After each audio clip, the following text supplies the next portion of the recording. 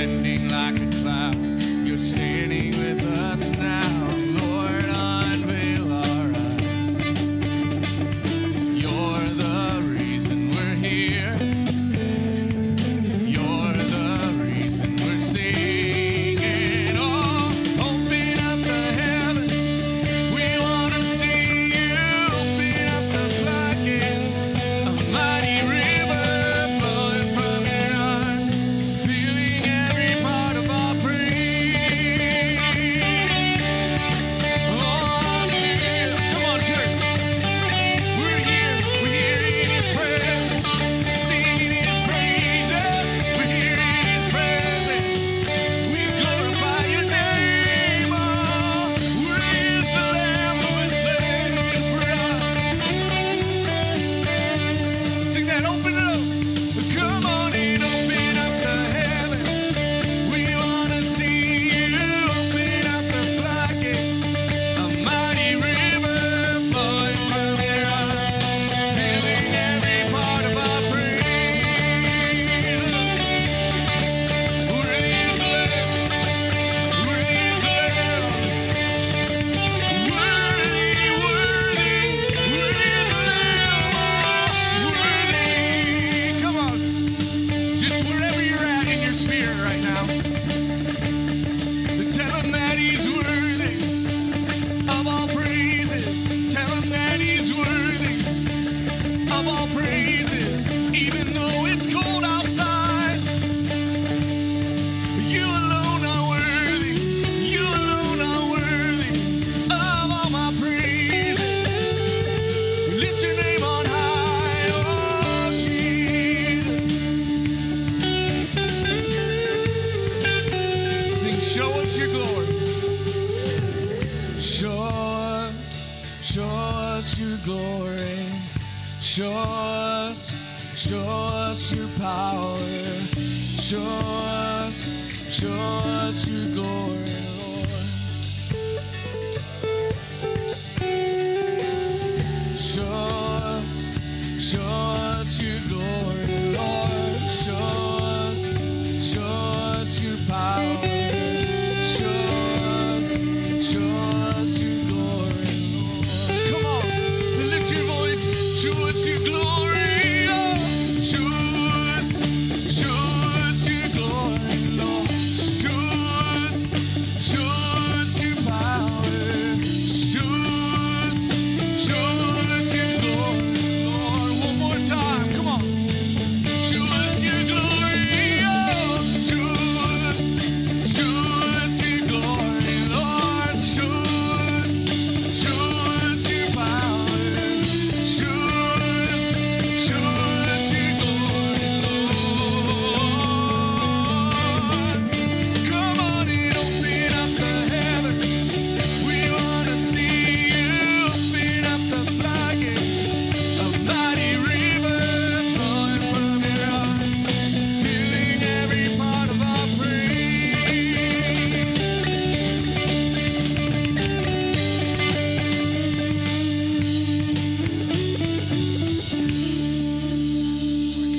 I just feel like God wants to challenge you. Are you guys up for a challenge early in the morning? Courtney, are you ready? Listen, I feel like He says right now to you, hey, don't make Will drag you into the throne room today. How about that? Turn to your neighbor, say, Will ain't gonna drag you today. I want us to do this chorus again, and I want you to shout it like you know Jesus rose from the dead for you. Do you know Jesus rose from the dead for you? I said, do you know Jesus rose from the dead for you? Come on, He is worthy of your worship. He's worthy of your worship, whether you had decaf today or regular today, whether it's 20 degrees or 80 degrees. My parents are still in Florida soaking up the sun. It doesn't matter where you are, Jesus is worthy. Come on, I want you to lift up your voice to Him and praise Him and worship Him. I just feel like He wants to challenge you with or without lyrics on a screen. Go ahead right now, just lift up your praises to Him. Lift up your hands to Him. Jesus, you're worthy. God, you're worthy. We declare what we know to be true, that you are God, that you are worthy of our worship, Lord. We are here today to give you praise. We're here today to encounter you, Lord.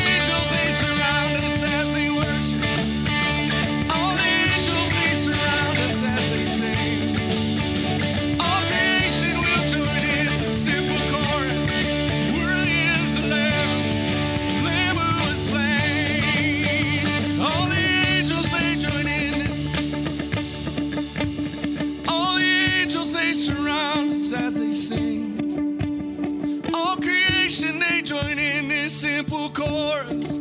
Worthy is the Lamb who was slain. We're writing a new song, fulfilling that psalm that says, sing a new song to the Lord this morning. There are angels literally surrounding this place. I could feel it. It's one of those times where you know you're almost scared to do anything. It just means that the Spirit is here. All the angels, they surround us as they worship. All the angels, they surround us as they sing. All creation joins us in this simple chorus. Worthy is the Lamb who was slain. All the angels, they surround us as they worship. All the angels, they surround us as they sing. All creation joins us in this simple chorus. Worthy is the Lamb who was slain.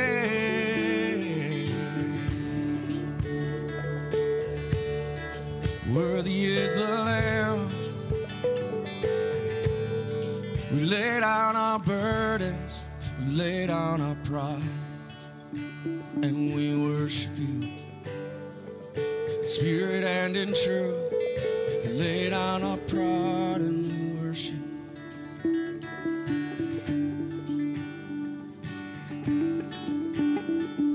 Signs and miracles and wonders. Signs and miracles and wonders. Healing and redemption. Restoration in the presence of the King.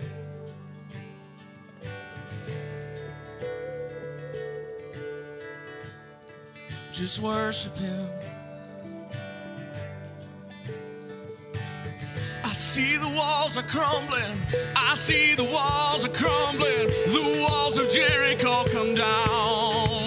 Oh, I see the walls are crumbling. I see the walls are crumbling. The walls of Jericho come down. Oh, I see the walls are crumbling. I see the walls are crumbling as we worship you.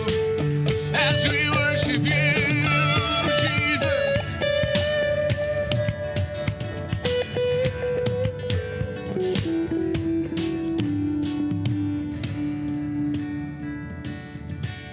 We wait on you in the supper room. We exalt thee. We exalt thee. We exalt thee. O Lord. We exalt thee. We exalt thee. We exalt thee. Oh.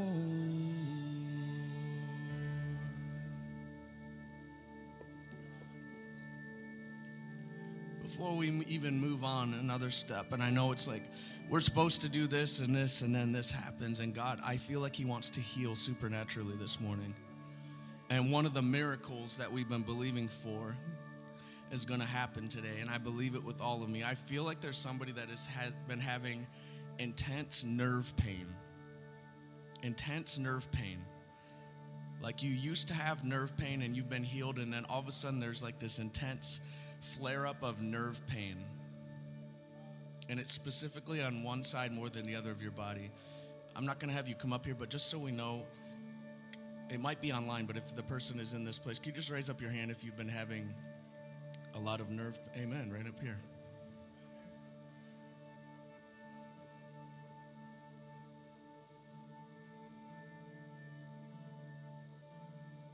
Jesus, can we all just lift our hands towards Jimmy here? This guy, wields his weapon of worship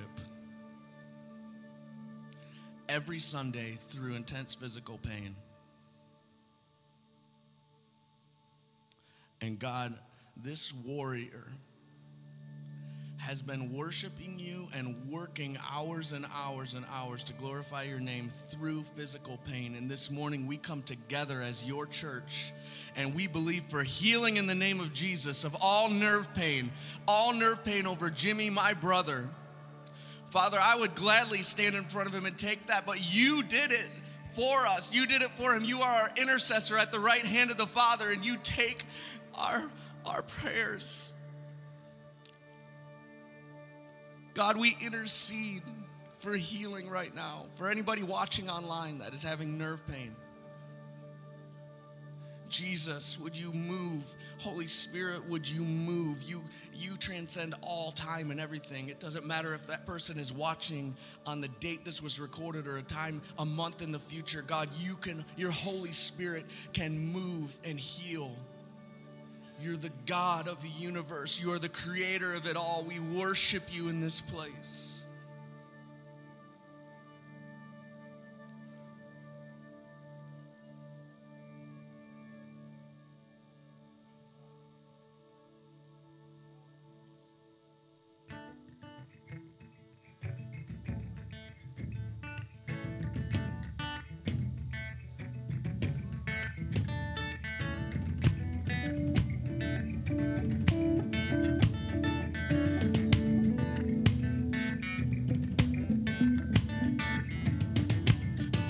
Army back to life.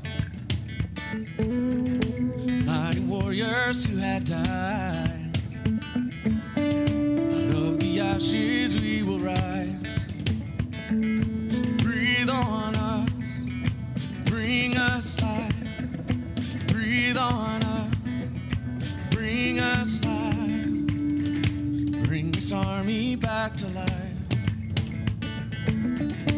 Mighty warriors who had died. Out of the ashes we will rise. Breathe on us, bring us life. Breathe on us, bring us life. And revive us, Spirit wind, pour across this valley.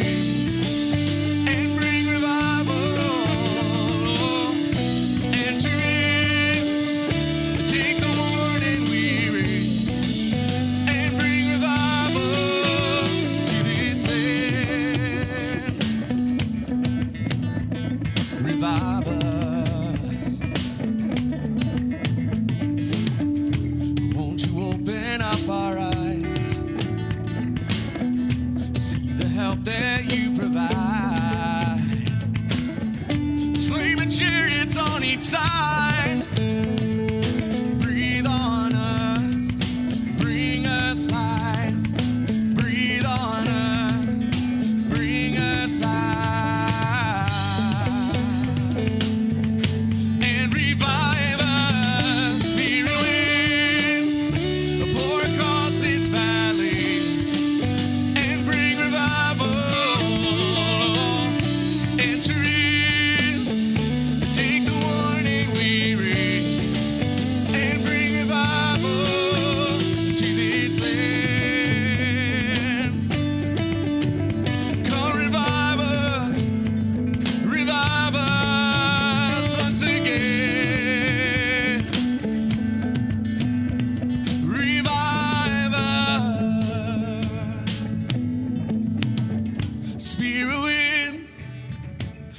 across this valley and bring revival.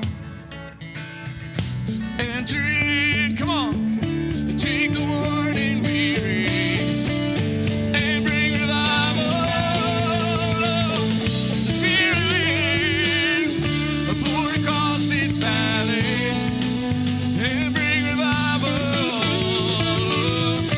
Enter in, take the worn and weary and bring revival to this land.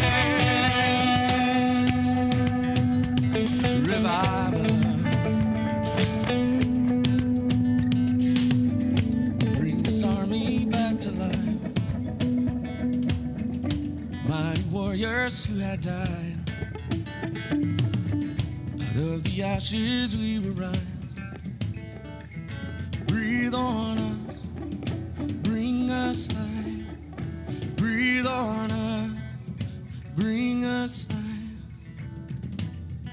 I really feel in my spirit like not just physical pain, but there's even, as we were singing that song, there's been memories or thoughts of people that you're like, man, I wonder how they're doing. Or they used to be so on fire for the Lord. Can you just picture them in your spirit? Either that or say their name to the Lord. And we're going to sing this over them. Breathe on us, bring us life. Breathe on us, bring us life. Pour out your spirit, oh. You bring the dead to life. Pour out your spirit, oh.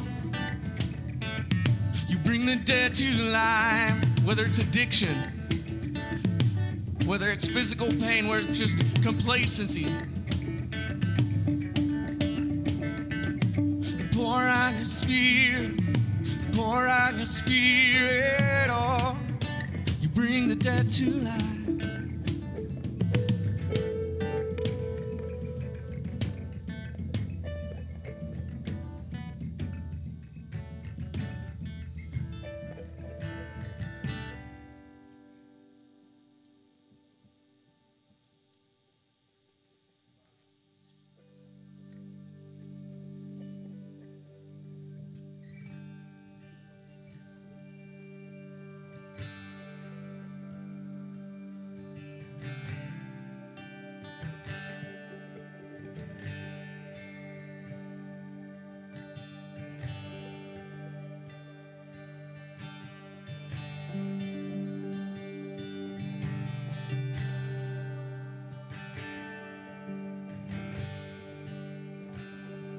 You unravel me with a melody. You surround me with a song of deliverance. My enemies, till all my fears are gone. Sing that again. You unravel me with a melody, oh, you surround me with a song of deliverance from my enemies, till all my fears are gone. Come on, shout this. 'Cause I'm no longer a slave to fear. I am a child of God. I'm no longer a slave to fear. Oh, I am a child of God.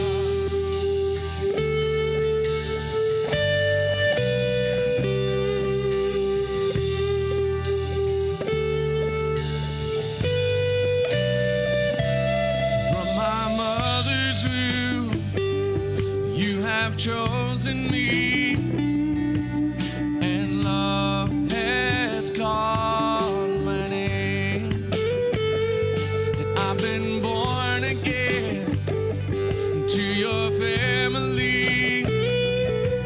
Your blood flows through my veins, and I'm no longer a slave to fear.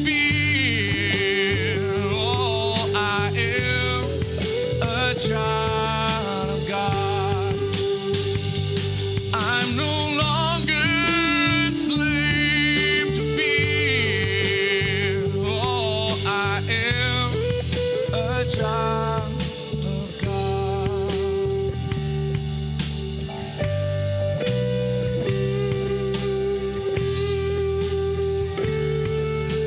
Come on, let's lift us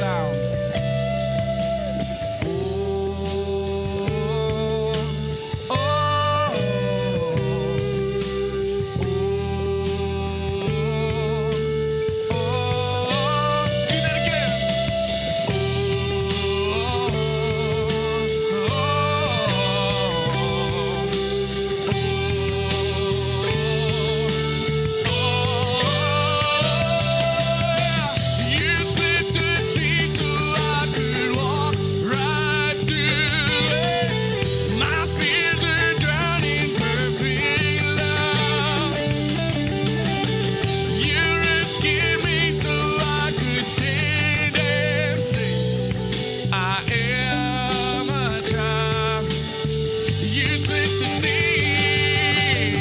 You split the sea so I could walk right through it.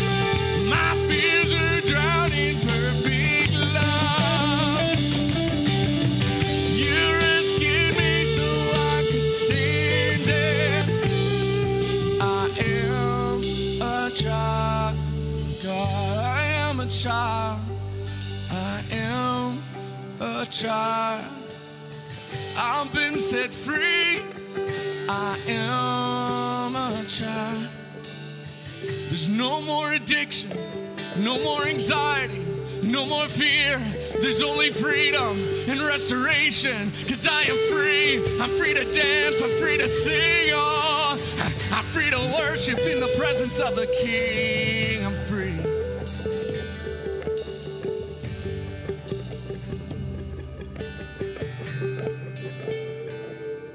This is how I fight my battles.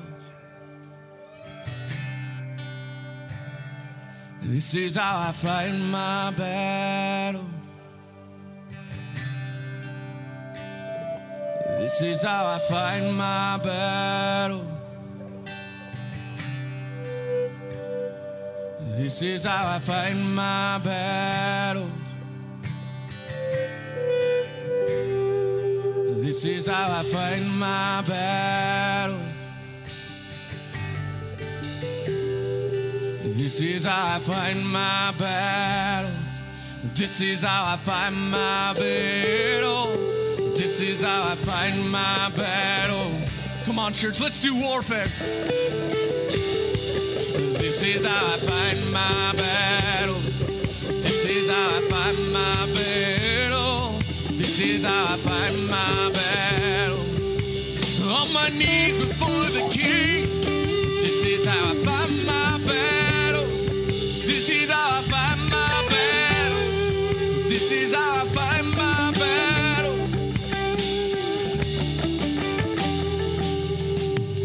It may look like I'm surrounded by you. It might look like I'm surrounded by you. Come on, sing it. It may look like I'm surrounded, but I'm surrounded by you. It may look like I'm surrounded, but I'm surrounded by you. This is how I fight my battle. This is how I fight my battle. This is how I fight my battle. This is how I fight my battle. This is how I fight my battle. This is how I fight my battles. This is how I fight my battles. This is how I fight my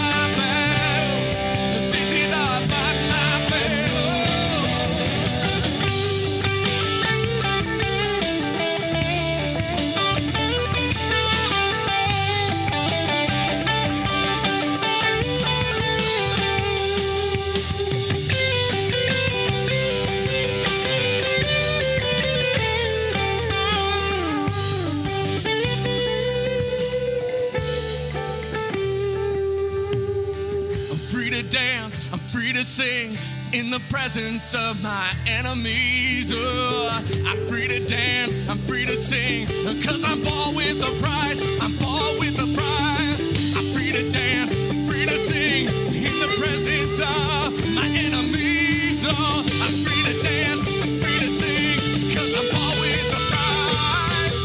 This is how I fight my battle. This is how I fight my battle. This is how I fight my battle. This is how I fight my battles. This is how I fight my battle.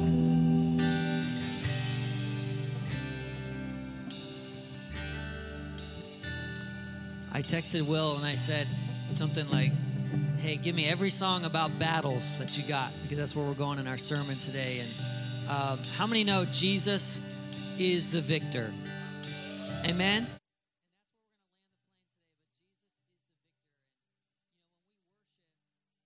It reminds us of that truth. We're reminded of that truth, that there really is no battle that's too big for God. Amen? Amen. Hey, I'm just so glad you're here to worship with us today. Turn around and high five somebody, all right, on your way to your seat. Or a Corona elbow touch, whatever you want to do.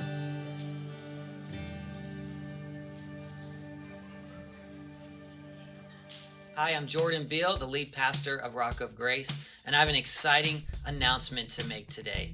There's been something that's been burning in my heart for almost 10 years called David University. In short, David U.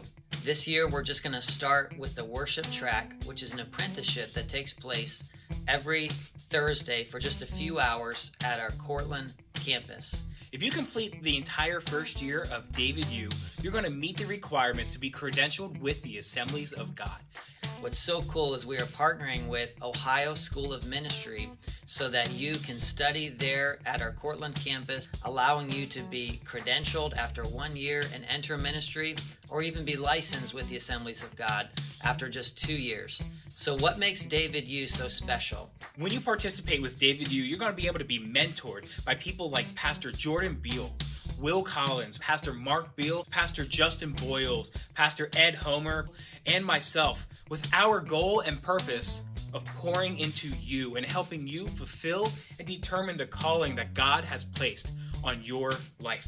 We want you to learn the very things you are going to have to know when you enter part-time or full-time ministry. So that's sound, mixing, leading a band, using Planning Center, communication to a team, music theory, how to play by ear, leading multi-generational worship, piano basics.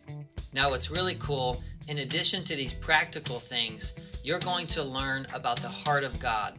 You're going to learn about the tabernacle of David, the tabernacle of Moses, and how all of these things in the Old Testament point us to the beauty and the revelation of Jesus Christ the Son. This is why David U exists. We are raising up ministry leaders, establishing God's kingdom in culture. If this resonates with you, if you have a passion in your heart to know Jesus like never before and to make him known, then David University might be the place, the ministry training program that you've been looking for. If you are interested in learning more about everything that's happening here at David U, you can email us at info@davidu.org.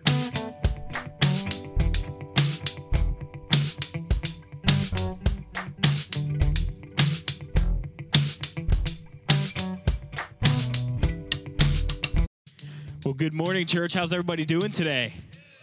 All right. It's a nice, brisk, cold day outside, but it's nice and warm in here. Praise God for heating. I know I am super thankful for that. My wife and I had a nice fire going last night because that was almost a necessity. When it hits like under 20 degrees, how many of you guys know there's nothing like a nice warm fire just to keep you going? But if I've not had the honor of meeting you yet, my name is Pastor Dave Brock. I'm the executive pastor here at Rock of Grace, and I am so excited to be worshiping with you guys here every single week.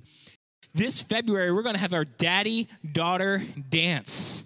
Now, I don't have a daughter, but maybe you do. Maybe one day God will bless me one. I have my son over there, and he's 4 months old, and he is precious. And parents, I know you're all going to say your kid is the best looking, but mine is the best looking. If you haven't seen my son's eyes, you'll know what I'm talking about. But for those of you with daughters, on February 19th, we're going to be having our daddy-daughter dance. It's from 6 to 9 o'clock. It's $20 per person, but we do cap it at $60 because we recognize just because the Lord blessed you with many children doesn't mean that he blessed you with $20 per child over and over and over again. So we want to help you out there and create a memorable moment for you and your family. So you can register online at dance.rockofgrace.org. You can find the link on our website, on our Facebook, wherever you can find us.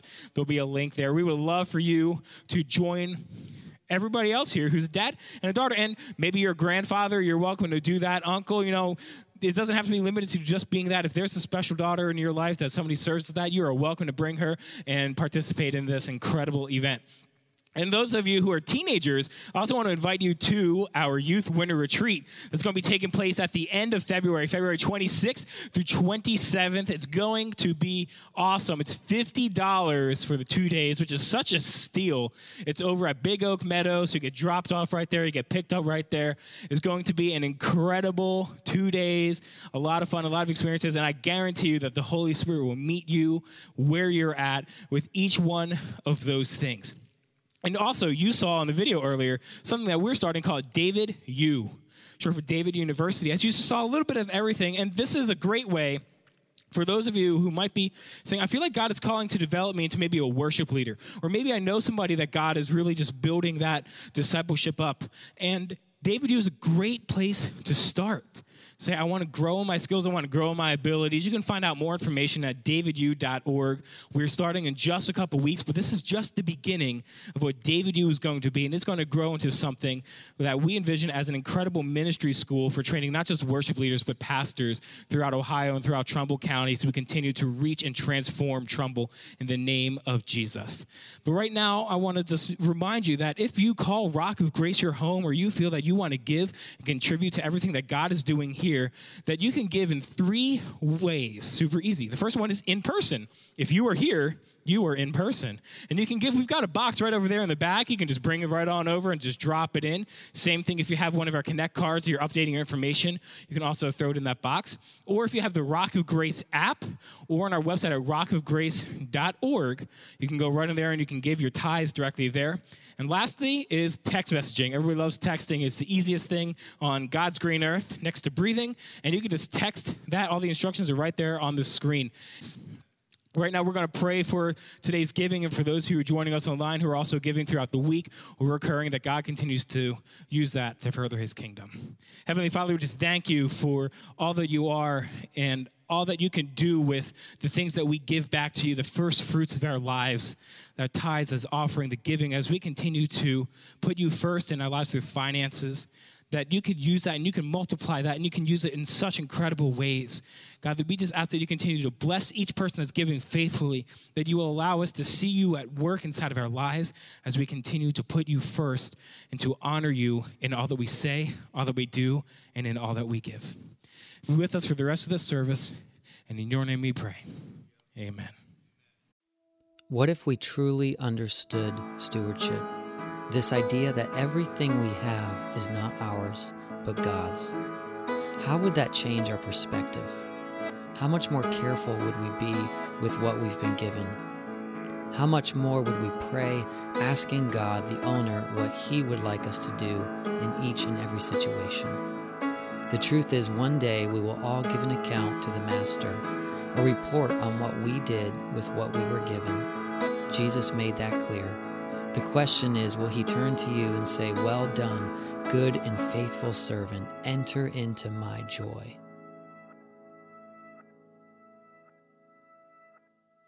How many of you feel like God's been speaking to you during this Good Steward series? Anybody?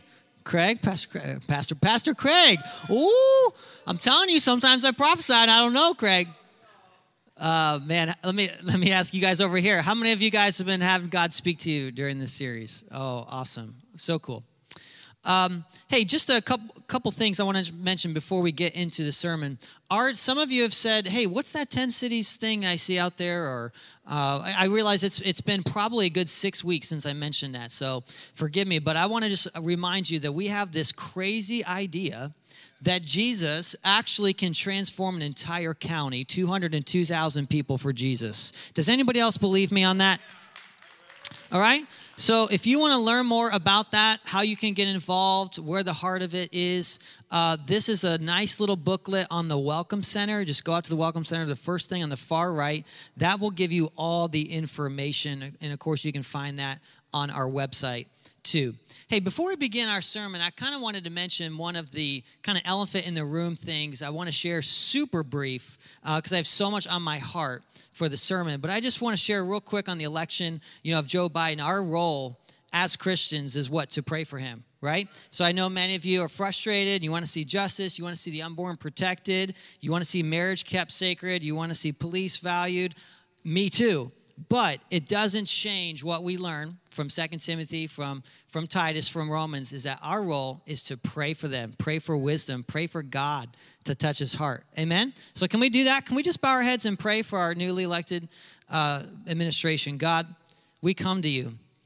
Lord, despite all the craziness and all the chaos, we know that your spirit, everybody just say that with me, your spirit, God, can enter that White House.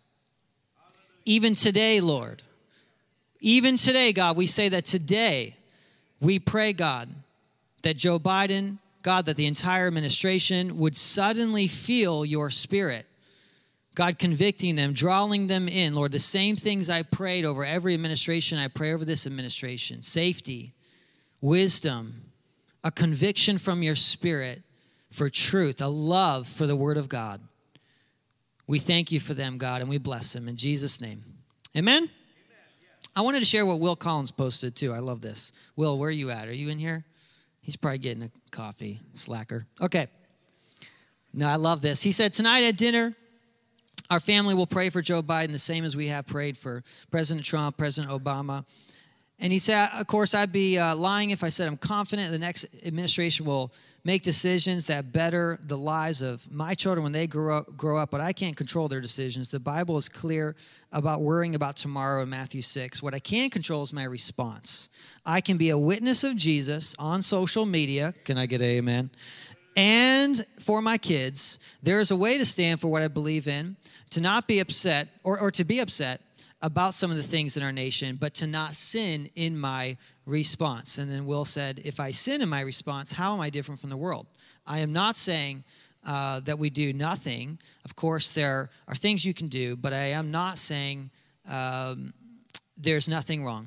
It makes me cry and makes me angry at the same time when I turn on news and basically told that because I voted conservative, or if some of you voted conservative, you may have felt this way, that you're told you're a terrorist. That is frustrating. It is hard, right? It is hard to be blamed or painted all in one thing. But I am saying I must be led by the Holy Spirit and let the Holy Spirit control every emotion so I can glorify Jesus with my response. Can everybody say amen? So, Will, I love you, man. You just word things so well. Can you just thank Will? Give him a big hands together, however you call that. So I want to do a quick recap. Now, every time I do a sermon series, the fourth week, I do a little bit longer recap because I learned something I remember when I was teaching musicians right here on this stage.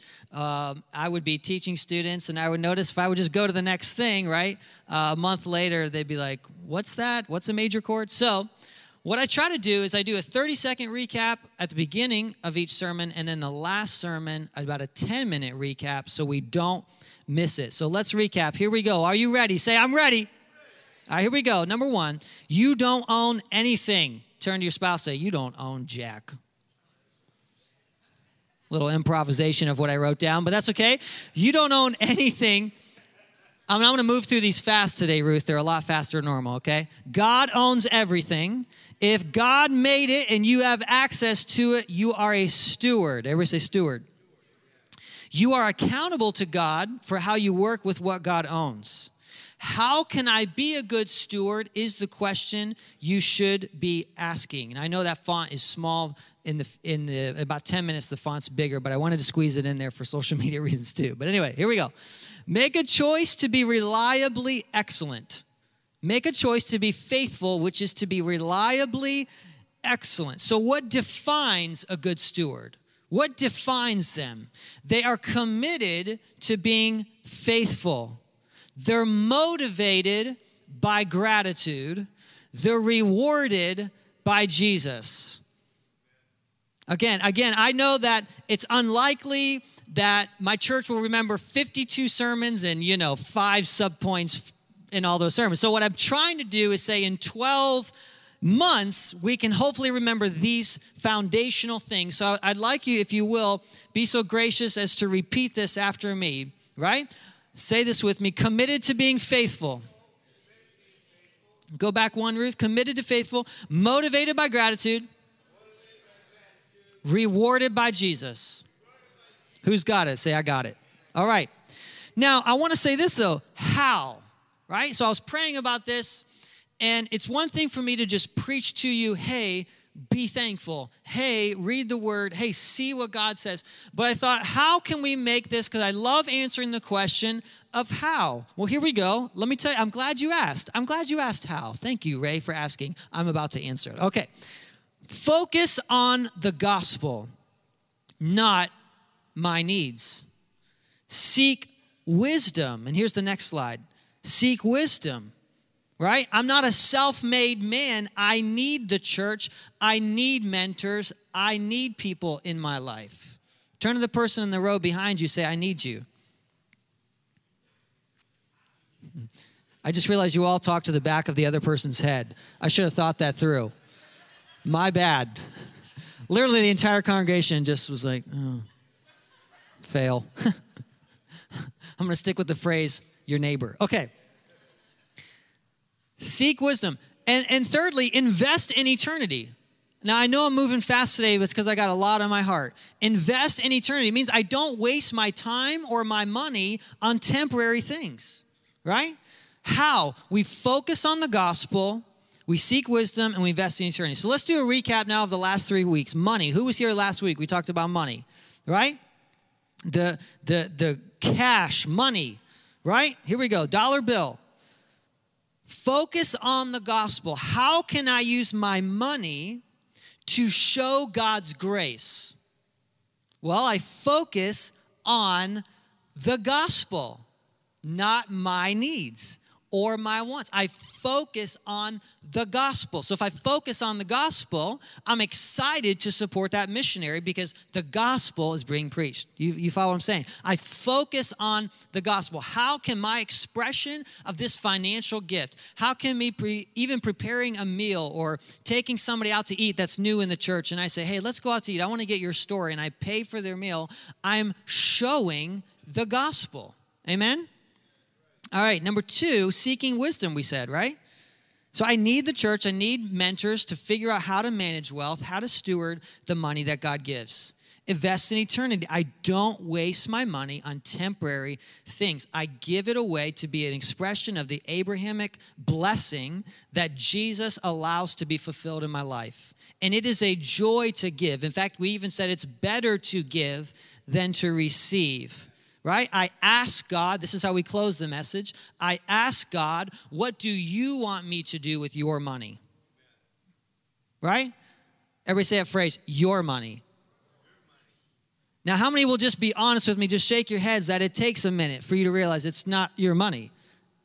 Guys, I've been preaching this for years, and it still takes me a minute. And I'm like, well, you mean my money? No, his money. That's stewardship. That's the heart. That's what God's trying to put into us this month. And then we talked about grace, right? That's how we opened up the series. That all of us are given different amounts of money to steward, talents to steward, and seasons, but we're all given the same grace, right? We use the steward parable of the guy who comes in the vineyard late at 5 p.m. as opposed to the one who comes in at 9. Same grace is given. 2 weeks ago, we talked about seasons. We all enter new seasons of life. How many of you, remember that day you got married? Everybody get married out there? Any married folks? Some of you are like, I don't know. She's right there. All right. Let me rephrase that. I'm going to turn around. I'm going to re-ask it, and you're going to be really excited, Dennis. This time, you're not going to be reluctant. You're not going to be like, yeah, that happened. You're going to be like, yeah, she's the best. So let's try it again. How many of you have been married? Yes! You're no longer in the doghouse. Congratulations. Because a minute ago, Dennis was like, yeah, I also got pizza once, so. Okay. Things to do. All right. No, you got married. Change. Then you had a baby. You brought this little human home. You're like, right? How many know that feeling when you brought that baby home? You're like, what do I do to keep this thing alive? That's a new season, and with it comes new challenges and less sleep. You all of a sudden have a new season. How many of you entered a new job before? And with that new job came new opportunities. That's what we said 2 weeks ago. We said a new job, a new season creates new opportunities to steward carefully those moments, because those are moments and opportunities given to you by God. All right? Now, finally, we're going to get into today's sermon. I know it was a long recap. Sorry, here we go. Today's sermon is different. It's unique. It's a little strange. But I heard the Lord loud and clear say, I want you to talk to them about stewarding your battles. Stewarding your battles. So let's pray. God, I thank you for your word. I thank you that we are privileged and blessed to get to steward what you've given us. God, we are truly grateful. Lord, if there's any area of our life where we're ungrateful, forgive us, correct us. And God, today as we look at the story of David, God, as we look at these moments when you challenge us to be purified, our heart is open. Do what you want to do in Jesus' name. Amen? So again, how the good steward lives is the good steward is focused on the gospel. The good steward seeks wisdom. You're not an island to yourself, all right? And you invest in eternity. You know this life is short. All right, so I've got a couple of points for you. Here we go. Number one, when it comes to your battle, people are not the enemy. They're the mission. People are not the enemy. They're the mission. Now, I want to tell you guys, every week I ask God, Lord, speak, and it is, I always say, I've told Danielle, it is amazing because there's times on Wednesday, Thursday, I'm like starting stressing, right? Because I'm writing one thing, starting another sermon, and then it suddenly it'll flow. I had never had such a flow like I had this week, so I know God has a word for you. So turn to your spouse, your Uncle Joe, or that random person you've never seen before, and say, God has a word for you. Listen, I want to tell you something. People, in fact, let's read that words in red right there, okay? People are not the enemy. They are the mission. We can go home after that, right? How much more peace would our churches have across America if Christians would stop assassinating the body of Christ and instead going to prayer, asking God to bring healing and restoration? Amen? Most of your battles are fought in prayer. This is how you fight as a Christian, is you pray and you leave it up to God. Yes, there are battles in your life where you speak the truth in love, but it doesn't mean every day. You speak the truth in love, and then, with that relative, with that coworker, whatever, you speak the truth in love, and then you let it, then it's God's. And then you say, it's out of my control. Right? There's a lot of things out of your control, by the way, you need to stop trying to control. Philippians, look at the screen. Do all things. Everybody say all things. Do all things without grumbling or dispute. You would think 2020 had a theme. It was a do all things with grumbling. No, I'm just kidding. Okay, I'll leave that alone. That you may be blameless and innocent children of God. Now, when you know you're a child, you know the other person's your brother. I love that about the Bible. I love that about the Apostle Paul. So often he says brothers and sisters, because instantly that changes the conversation. You're not my enemy. You're my brother or my sister. Amen? Jesus knew this. How many times did he get ridiculed? Did he get mocked? Even attempted murder by the very people, and he would escape through the crowd, he was trying to save.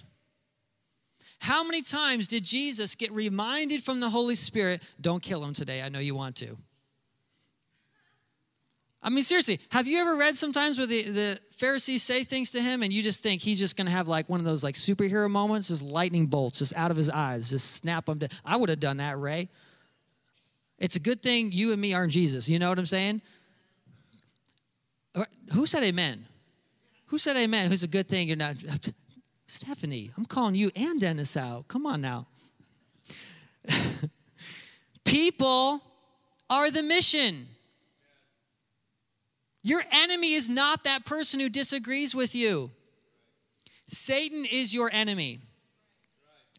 People are the mission. They're not the enemy. Let God purify you through the people who seem to be causing the battle. Now, when I wrote that down, Holy Spirit said, read that again, that's for you. I'm like, no, I'm preaching to them. Holy Spirit said, no, you. Let God purify you in the midst of your battle. Don't waste your battle. How many went through some battles in 2020? The entire year was a battle for me, if I can just be ever so frank. Okay? It's a battle that we all face at unique times. And in those battles, they're unique to you. They're unique to me. Now, even though we kind of went through one globally, let's be honest. Most of our battles, they're very unique, right? You're going to face things I'm not going to face, and I'm going to face things or have faced things you haven't faced. And so I have to steward them. That's my calling, is to let God purify me. Because here's what I want to tell you. I've got some crazy news for you that might shake your doctrine today. Some Christians don't like this doctrine, but it is right there in the Bible. Is this: God sometimes leads you into a battle. You say, oh no, God wants me to be healthy, wealthy, and happy. No, my friend, God cares more about your holiness than your happiness. He cares more about your eternity than your comfort here in this little thing called earth. Now, some of you might say, well, that is different from what you said last week. Last week, you were talking about money, and you said God wants to make you the head, not the tail, and not to be in debt your whole life. That's true. But guess what? What's also true? God sometimes lets you go through a battle, sometimes even a financial battle, just so you can come to your knees and say, God, I don't know what I'm doing, and I need you to provide. You're the provider. I'm not the provider. He lets you go into, if you don't believe me, look at what Jesus says. The Holy Spirit led Jesus into the desert to be tested. It's extremely clear. The Holy Spirit led Jesus into the desert to be tested. Right? And so Jesus is our victor. Jesus is always our example.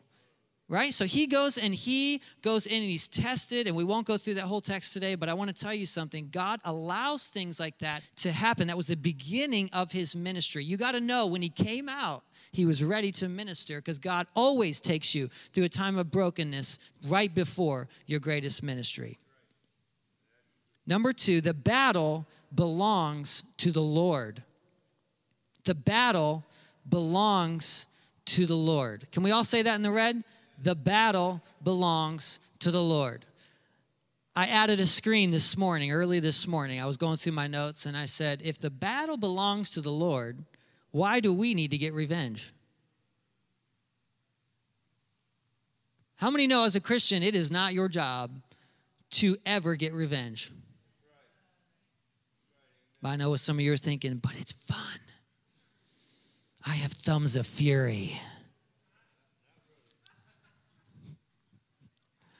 Come on, I see some teenagers looking at me like, I just saw literally that whole row, that spoke to you. I'm not going to point you out, my nephew Luke, but that's okay. I'm not going to point you out. He goes, I was tempted this week. Just that little bit of sweet revenge. The Holy Spirit said, no. Take a deep breath. Turn your neighbor, say, take a deep breath. I know some of you are alarmed right now. You thought your pastor was perfect. I'm not. Heads up. I'm right there with you. I'm being sanctified, I'm being purified. Thank you, Jesus. Did you just say amen again? Oh my gosh. That's the second comment. I'm like, it's a good thing I'm not Jesus. She's like, amen. I said, your pastor's not perfect. She's like, I know that's true. Oh, you are so funny. I love you, Stephanie. I know, I love you. It's cool. Here we go. That was perfect timing, though. Here we go.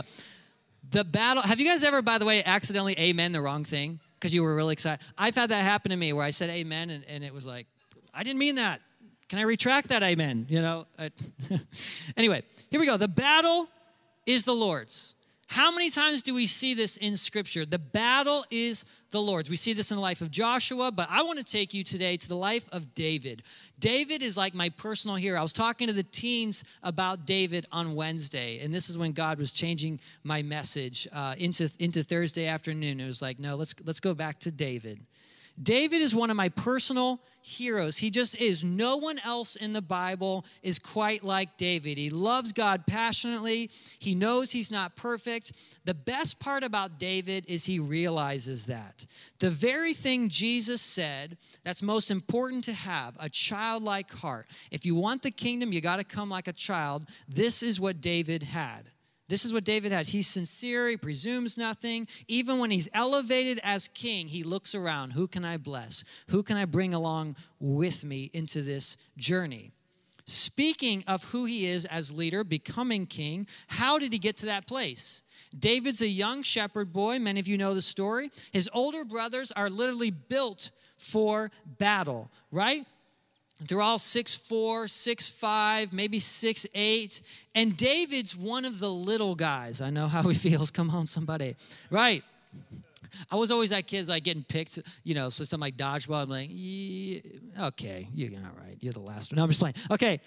So David he realizes he's not like his brothers. He lacked physical strength, but he did have an innovative mind. We learn from Amos 6:5, 1 Chronicles 23:5, 2 Chronicles 7:6-2, and 2 Chronicles 29 all imply or clearly state that David created weapons and instruments. So he was a very creative young man. This is another one of the reasons why I love David. He's inventive. Now, David gets this crazy promise from the Lord we hear about in 1 Samuel 16. 1 Samuel 16, if you've got your Bibles. 1 Samuel 16. The prophet Samuel is coming to town. Now, you have to realize in that time, this is the most important guy. And people he would come to town and they would actually ask, do you come in peace or are you, because usually the prophet's coming to town. He has a word that's either a challenging, a call to repentance. But in this was not that. This was a moment when he was coming to anoint a new king of Israel. He had already told Saul, the anointing has been removed from you because Saul had been too concerned with public worship instead of private obedience. That's a sermon for another day. But he comes up and he says, I'm looking to anoint a new king. Jesse lines up all his sons and leaves David out in the field. Now, if you grew up and you felt some rejection, David knows how you feel. If you grew up and you were left out, David knows how you feel. How do we know this? Because even in Psalm 24 and 27, he says, the one thing I seek, the one thing I want the most is to dwell in the house of God, to gaze upon his beauty all the days of my life, even when my mother and father have forsaken me. You, O Lord, have never forsaken me. So David not only has a father wound of rejection for 1 Samuel 16, but also from Psalm 27. So what happens? Jesse comes in, and Samuel looks at all the boys, and he says, surely, God, this is the one. Surely, he's trained for battle. He looks courageous. He looks confident. He looks like a leader, right? He looks like a king. And Holy Spirit says, that's not the one. And he goes to the next one, surely, Eliab, surely this is the one. And the Holy Spirit says, that's not the one. You're looking on the outside. I look at the heart. And so Samuel has the audacity to say, did you forget a kid? By the way, have any of your parents ever had that? I have. I may or may not have left a child here at a outreach. Don't amen that again. Yeah, some of you know that story. We won't talk about it. Anyway, my friend said, did you leave your children? I said, I was testing their faith. Turned around. Okay. So God sends him to find a new king. Do you have another son? Because Samuel's going, I know the Holy Spirit told me to come here, but I'm not feeling the witness of the Spirit on any of these guys. Do you have another son? Oh, yeah, I have this one, but, he's out there with the sheep. He's the ruddy one. We'll call him in. By the way, can you imagine the brothers? I just realized that. I've read the story 1,000 times. Imagine the brothers had to go get David. They want you. Who? They're looking for a new king. They don't want me. I never thought of that till just now. Anyway, so David comes in, right? He's got his sling. He's probably a little dirty. He comes in, and Samuel says, that's the one. That's the one who has a heart after me. He pours the oil, and it runs from his head all the way down to his feet. I feel the Holy Spirit just talking about it. He pours the oil, and he anoints him to be king. Now, he's anointed before he's appointed, and you are too. When God has a plan for your life, there's always an anointing before it happens. There's always a season of testing first. So he's anointed, and then he goes back to the field, and he has to serve in faithfulness. But here's what happens, right? He's out there, and he hears about the battle that we read about in 1 Samuel 17. He hears about the battle of Goliath is taunting the people of Israel for 40 days. So there's many pictures of Christ right here. This is just one of them. For 40 days, he's hearing the accuser of the brethren. For 40 days, he's hearing Goliath, right? And so David says, who is this uncircumcised Philistine? He's talking trash, Courtney. He's talking trash, right? He's like, who is this bozo? Right? Define my God. It was very personal for him. Why was it personal? He knew God. He knew God as his friend and as his father. So it was very personal. And it should be personal for you. I'm saying that repeatedly. It should be personal for you. His faith was very real. So to have someone mocking his God made him upset. He said, I'm going to take him out. Right? And Saul says, well, then put on this armor. But guess what? It didn't fit. And he says, I can't go in this. I have to go in the strength that I have. So he takes a sling and a stone, and he comes at him. He comes at him, right? You guys know the story. Now, when he's coming out, he's running out to the field. Guess what his brothers say? Go get me some cheese and crackers. Read it. That's what they said. Where's your few sheep? Do you hear the sarcasm? That's what he says. They say, where are the few sheep that you're in charge of? Do you sense a little bit of sarcasm, little despondency, right? A little salt in the wound. But he knows he's not there to bring them a snack that day. Come on. So he runs out at Goliath, right? He says, I don't come to you with this. I come to you in the spirit of the Lord, right? In the strength of the Lord. If God help me slay the giant, the bear, I'm about to slay you. And he knocks him down with a sling and a stone. Now, here's what I love about this story that I really want you to hear today. It says then, we're going to pick up our story. 1 Samuel 17 says, the Lord will deliver me. I lost my place because I was telling you the story so much. 45, verse 50. There it is. Here we go. So David prevailed over the Philistine with a sling and a stone and struck the Philistine. There was no sword in the hand of David. So David ran over, stood over the Philistine, took his sword, drew it out of his sheath, which was very heavy. You read about that other place, and cut off his head. When the Philistines saw their champion was dead, they ran. And the men of Israel rose up with a shout and chased the Philistines as far as Gath and the gates of Ekron, and it goes on. What Satan meant to kill you makes you more like Jesus. What Satan meant to destroy you is the very thing God will use to establish you. Let me say it again.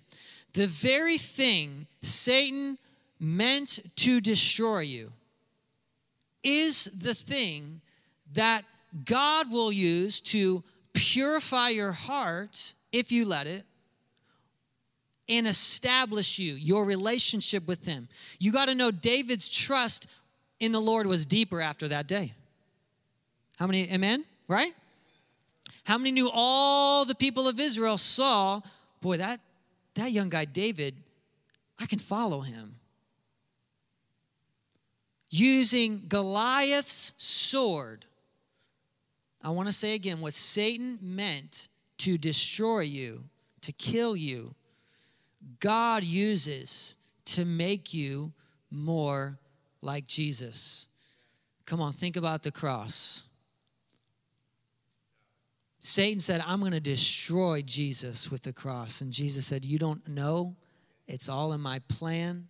I'm actually dying for all the sins of mankind. And the thing that you think is going to destroy me is the tool that I'm using to actually bring victory to all people. Amen? David serves as a picture of Christ. To recap this whole ordeal, his family didn't believe in him. His nation was under threat. He was advised to serve outside of his gifting, but David knew his trust was in the Lord. He went out in the strength that God had given him.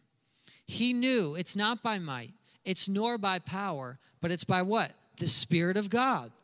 And he knew the Spirit of God had given him the courage to face Goliath that day. Now, here's the thing. His next battle would not be a giant with a sword, but a king with a spear. David had to serve Saul in the midst of Saul's jealous rage. You see, first, David faced a battle within. Do I have the courage to go fight him? Do I have the courage to ignore the cynicism of my brothers? Now he faced a battle without. I am going to go, and he goes and he kills Goliath, but now he faces another battle within. How am I going to honor this king who's throwing spears at me? See, you will face battles without and within. Everybody put a hand on your heart for a minute.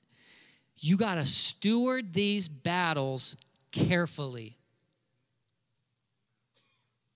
Somebody will come against you at work, maybe a relative, maybe you get a windfall of money, and then there's a battle within. How many know most of your battles are right here? See, David faced this battle within, dealing with how am I going to honor King Saul.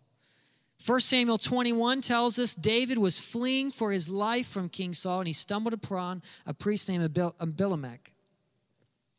David was starving because he left in a hurry. He didn't bring food or even his weapons. In this prophetic moment, the priest had no common bread, but only the bread of his presence from the tabernacle.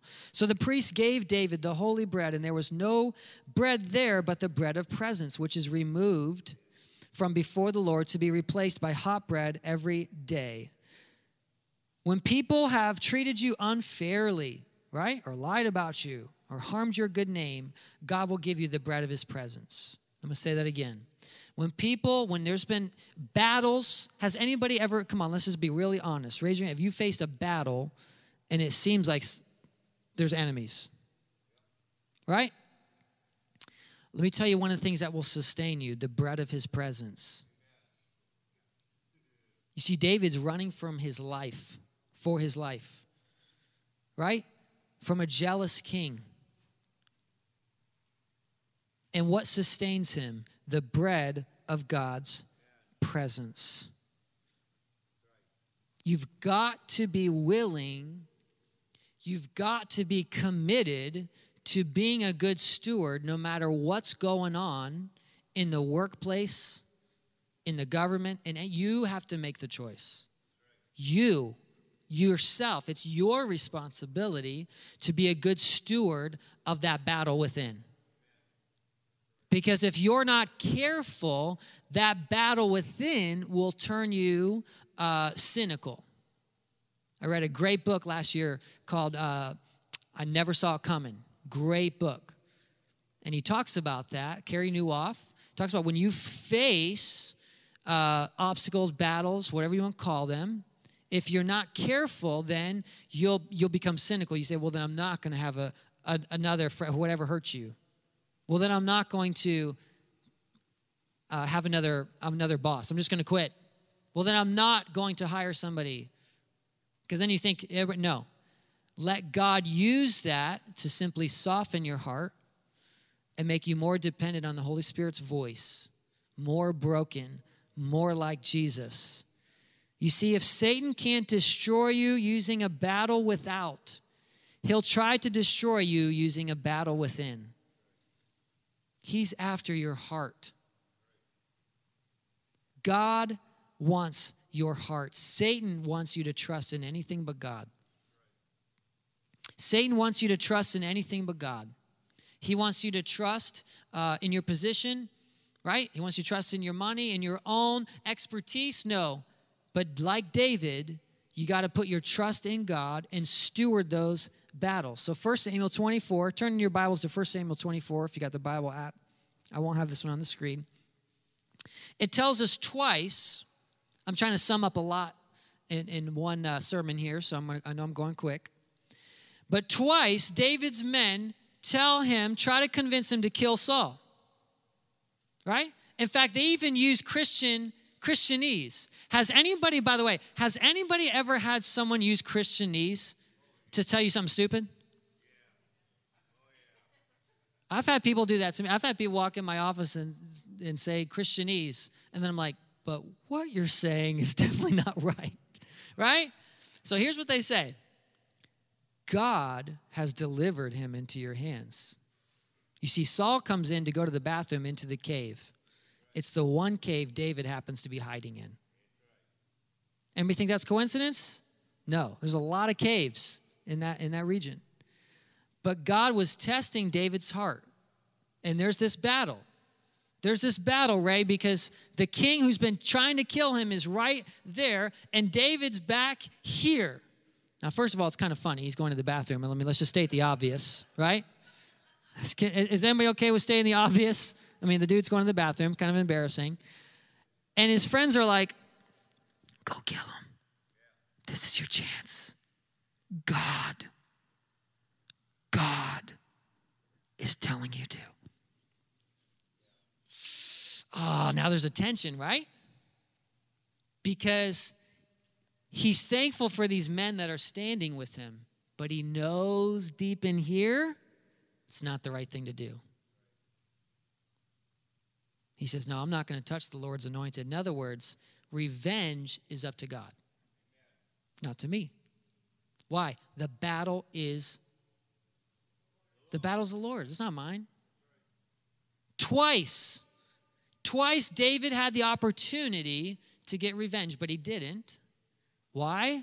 The battle is the Lord's. Amen? The weapons meant to destroy you,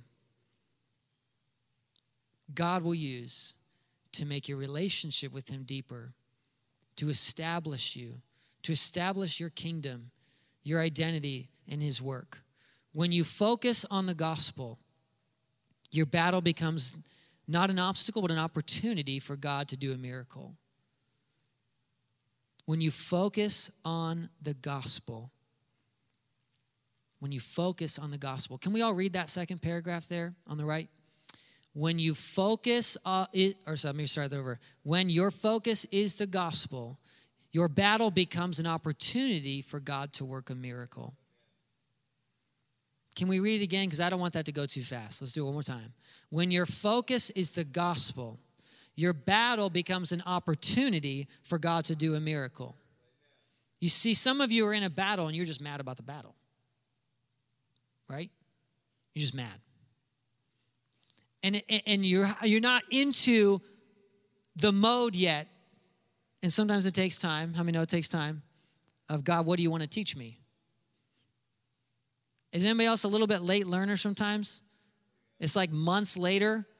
I'm like, God, what do you want to teach me in this? And God's like, I'm glad you finally asked. You've been pretty bitter for about 3 months. Just me? Right? Why? An opportunity for God to do a miracle in your life, or for God to do something miracle in the area of a relationship? A financial miracle? What if God wants you to bless that very person who's giving you problems? Right? Who knows? There's opportunities for miracles. I really feel the Holy Spirit keep telling me to keep saying that. I want to say it one more time. There are opportunities for miracles in the midst of your battle if you will stop and pay attention. But if you just stay mad, you're not stewarding the battle. That battle is in your hands. It's in your life in that moment. What are you going to do with it?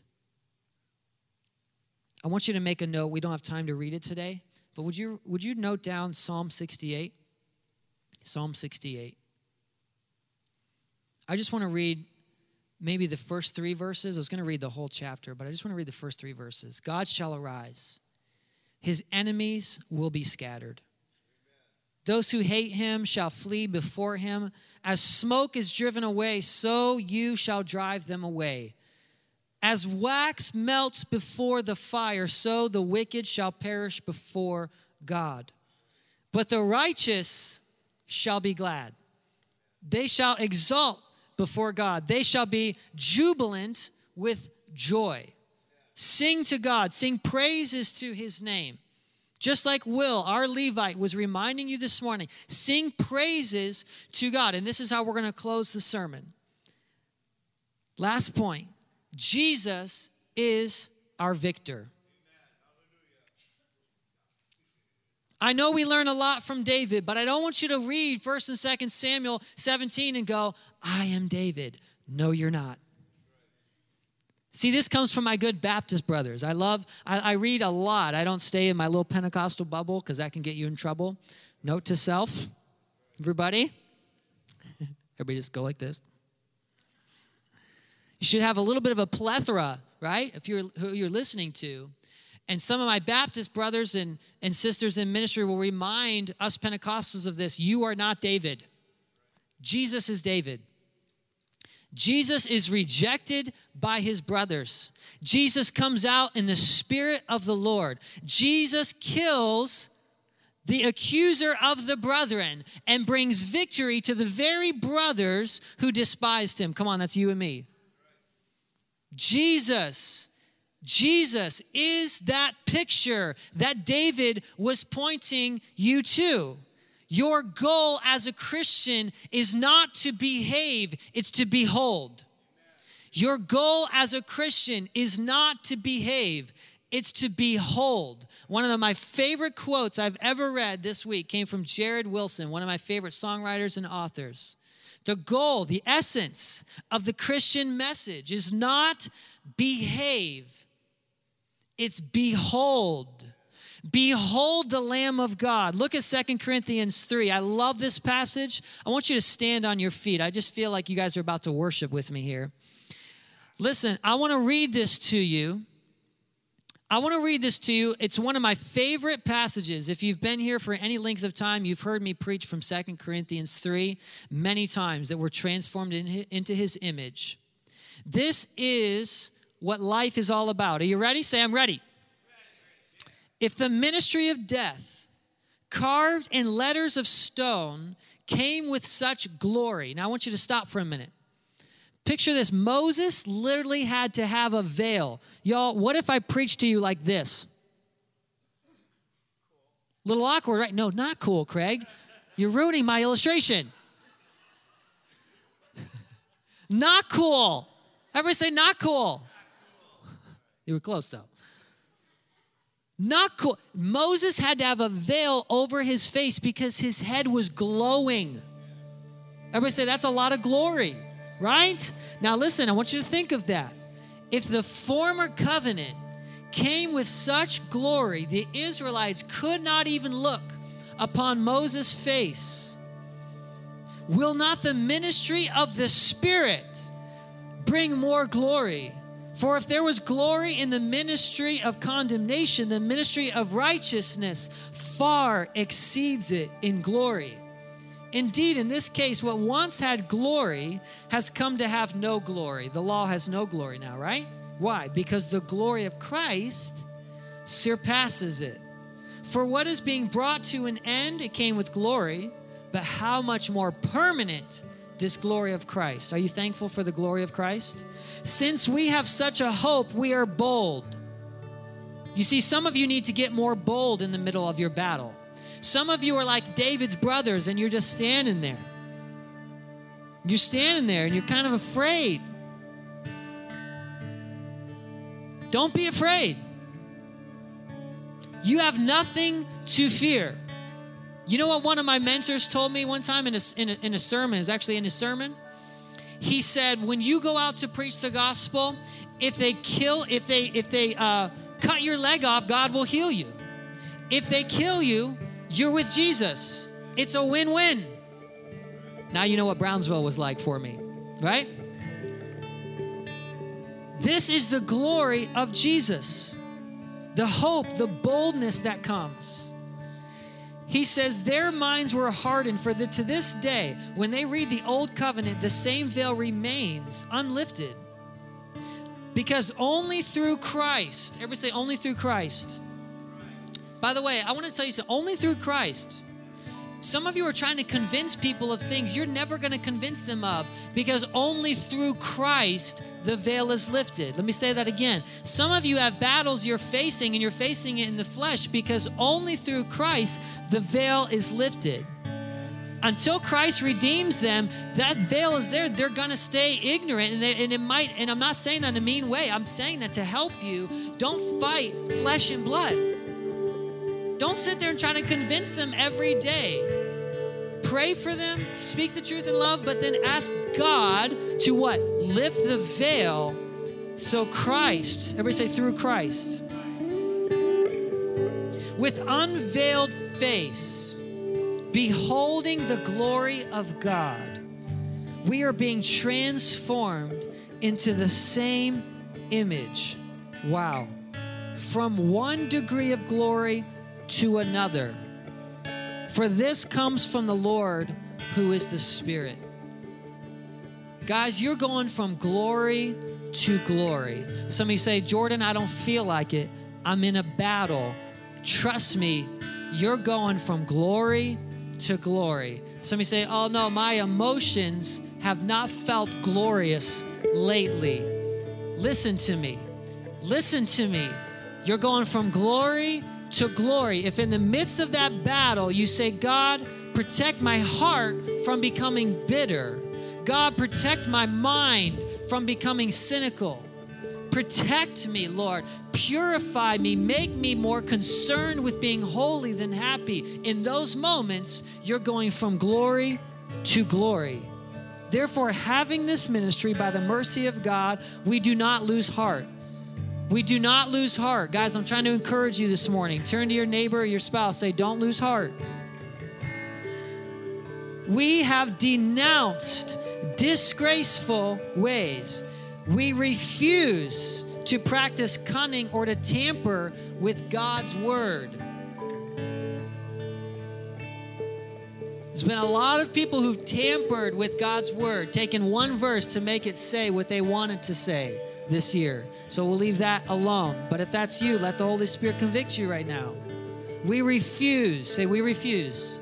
Refuse to do that. No, instead, what do? We behold the Lamb.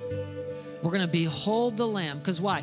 In beholding the Lamb, you start to worship.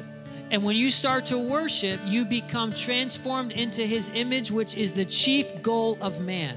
The goal of your life is to give glory to God and become like Jesus, period. The goal of your life is to give glory to God and to become like Jesus. So would you just behold Him right now? Before Will and the team even sing, I just want you to behold Him. I just want you to raise your hands. I want you to understand that your opportunity, your greatest chance, the greatest thing you can do while you're breathing is to behold the Lamb. I want to tell you what John the Baptist says. He says, there's coming one that baptizes not in water, but in fire. In other words, changing you from the inside out, changing who you are. Come on, let Him baptize you in fire this morning. The band's just going to play for a minute before we sing. I just feel that as you're going to behold Him, some of you are going to experience Him. Some of you are going to start to feel the presence of God. I can just feel right now God is doing some things. Come on, behold the Lamb. We're not going to sing yet. We're just going to play. Lift it up a little bit, band. I want you guys to prophesy to the Lord on your instruments. Some of you sense, you don't even know what you sense. You just know you feel God is wanting to do something. God's doing something right now I can't even define. Come on, just lift up your hands. Almost like higher than you've ever lifted them. Almost as if to say, God, I really do. I really want to behold you. God, I really want to trust you with my life.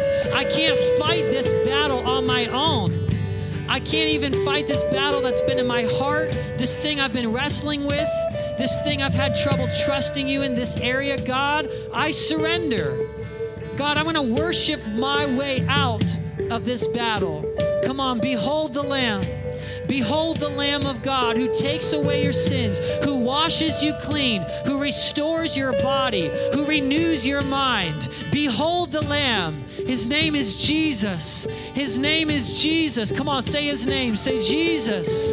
He's the Son of God. He's the Son of Man. He's the Rose of Sharon. Can you imagine him? He's got fire in his eyes. He's surrounded by a sea of glass. He's surrounded by angels who bow down before him.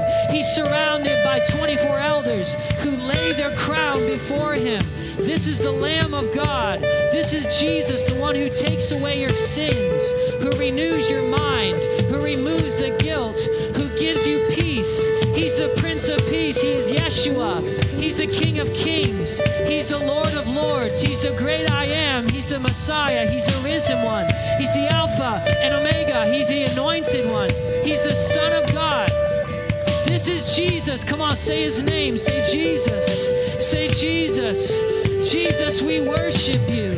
Jesus, we bless you. We fix our eyes on you. We take our eyes off the battle. We fix our eyes on you, Jesus. You're the King, Lord. We worship you. We worship you. Jesus, you are Yeshua. Come on, just lift up your voices. I just feel God wants to hear you sing, guys. He wants to hear you sing. Jesus, you are the risen Lamb. You are the one who takes away my sin, God. There is no one quite like you, Jesus. There is no one quite like you, Jesus. We lift our praises to you. There's no one quite like you, Lord. There is no one. There is no one like you, Lord. Go ahead, Will. You can lead us. Jesus.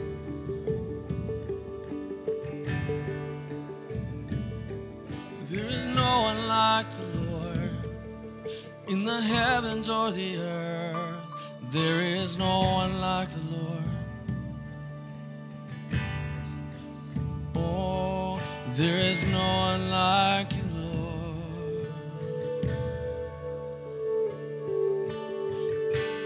Holy, holy, holy, holy is the Lord, seated on the throne. Oh, holy, holy, holy is the Lord God Almighty, seated on the throne.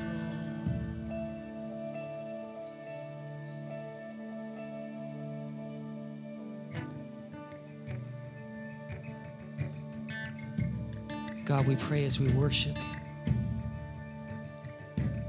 that your spirit would blow through not just this nation, but this building. If you're willing to be like David, to be a little foolish before the Lord, would you just open up your hands? Come on, there's no second service you got to worry about coming in right now. Just let your hands become like branches of a tree. You see, David said, I'm going to look even more undignified than this because my God is worthy of it. My God is worthy of my worship. I want to ask you right now, is Jesus worthy of you being worshiped in the midst of your battle? Come on, is Jesus worthy being worshiped in the midst of your battle? Let's worship him.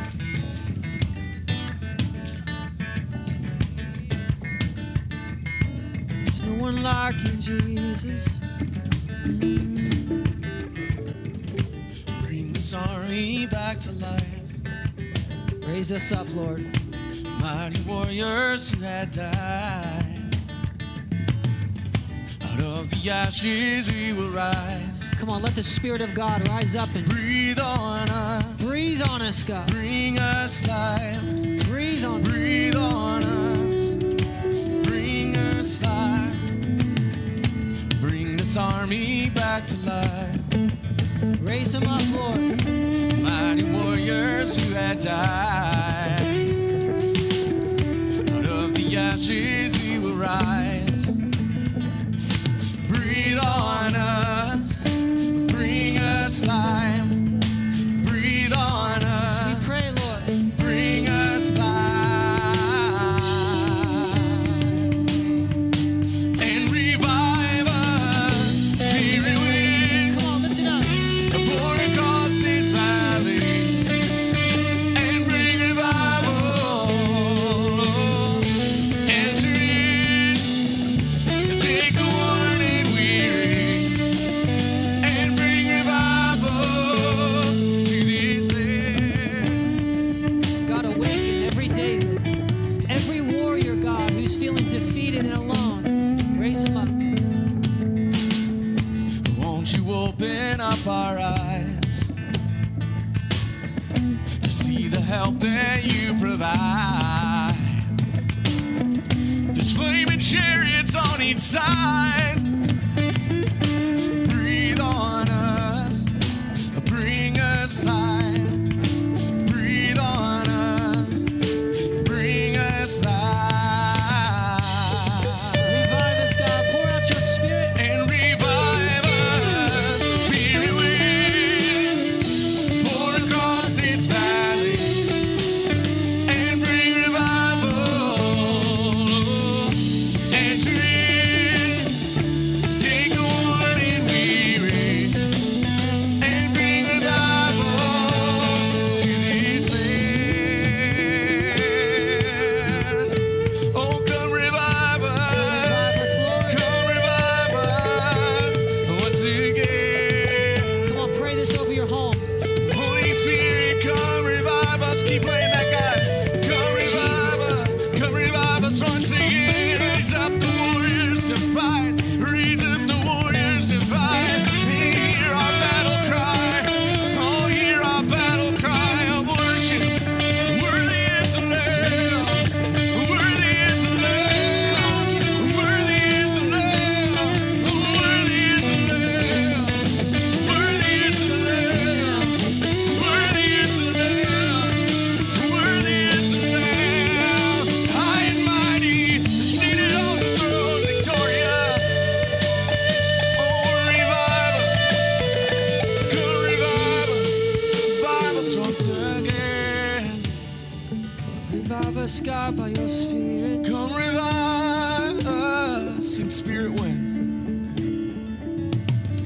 Spirit wind, pour across this valley and bring revival.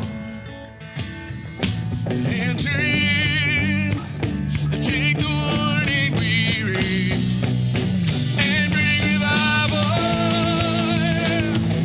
Spirit, pour across this valley and bring revival.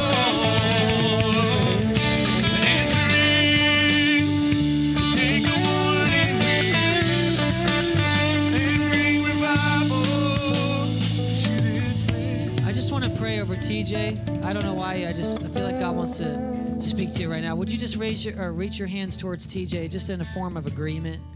God, I thank you for this warrior. God, I thank you for this warrior I feel that's been in a cave. TJ, there's been a season where you've been in a cave like David. And God says, I'm calling you out. God says, I'm calling you out of the cave. You're a David to me. You've always loved me. God says, you've always been so faithful. You've been so faithful, and your heart is so pure like David. And God says, I am going to bless you. I'm going to bless you with some mighty men. Listen, TJ, God says, I'm going to bless you with some mighty men. God says to you, TJ, you're a David and you're coming out of the cave and there's more with you coming out than went in. God said there's more with you coming out than went in. You were in a season where you felt alone. You were kind of confused about what was going on in life, and David felt that way too. He felt, why is that? Why is that? Why is that? Why is that? Why is that? It's almost like my only peace is when I'm just alone with Jesus. And God says that's because God was doing something. God says I was forming in you the heart of David, because you're going to have a life like David. And God brought you through some brokenness and some frustration because he was forming in you an even deeper dependence, and even deeper love, and even deeper intimacy where it's just you and him. It's almost like there's been so many moments, TJ, where you have shut out the world, the entire world. And even your wife, there's been times I even see there's been times it's almost like your wife knocked on the door, right? And it's like, hey, this is me and Jesus time. And God says there's going to be even more of that. Even more of just you, just David and God, just David and God, just TJ and God. But in this time, you're entering a new season. You're coming out of the cave. You're coming out of the cave. And I want you to hear me. People are going to start trusting you. And it's not because of something you did to impress them or to dazzle them. It's because they see the anointing on your life. The same way David's mighty men looked upon David and they could say, there's something on his life. There's something that tells me he's trustworthy. You're coming into a season of great favor. I want to say great favor, TJ. Great favor and great effectiveness in ministry. God, I thank you so much for TJ, my brother. I thank you, God. I thank you even for the season where he felt alone, because in it, God, he found a new intimacy with you that he would not have found otherwise. Lord, like David, a friendship with you he could not have developed without brokenness. And I thank you for the mighty men. In particular, 5 or 6 men. I feel like even this week, TJ, you're going to be able to get a pen and paper and you're going to be able to list 5 or 6 men that you want to pour into. And I don't know how it's going to look. I don't know if it's going to be every month or every week, but I can see 5 or 6 men that even off the top of, even as I say it, you've got a name or two coming to your mind. And those are mighty men. They look disgruntled right now, by the way. Don't misunderstand them. Because those men who joined David, they were disgruntled. But God formed them into mighty men who saved literally the nation of Israel. So God, I thank you for the mighty men that you're bringing to TJ. Thank you that he's stepping into a joy of his calling, a greater knowledge, a greater at peace with his identity, a greater knowledge of, yeah, this is who I am. This is who I am. This is what I'm called to do. This is what brings me joy. Thank you, Lord. In Jesus' name, amen. Can I just encourage you as you leave today? Let worship be your weapon. Amen? Because the battle is the Lord's. People are not the enemy. They're the mission, and Jesus is the victor. Amen? God bless you. Have a great week.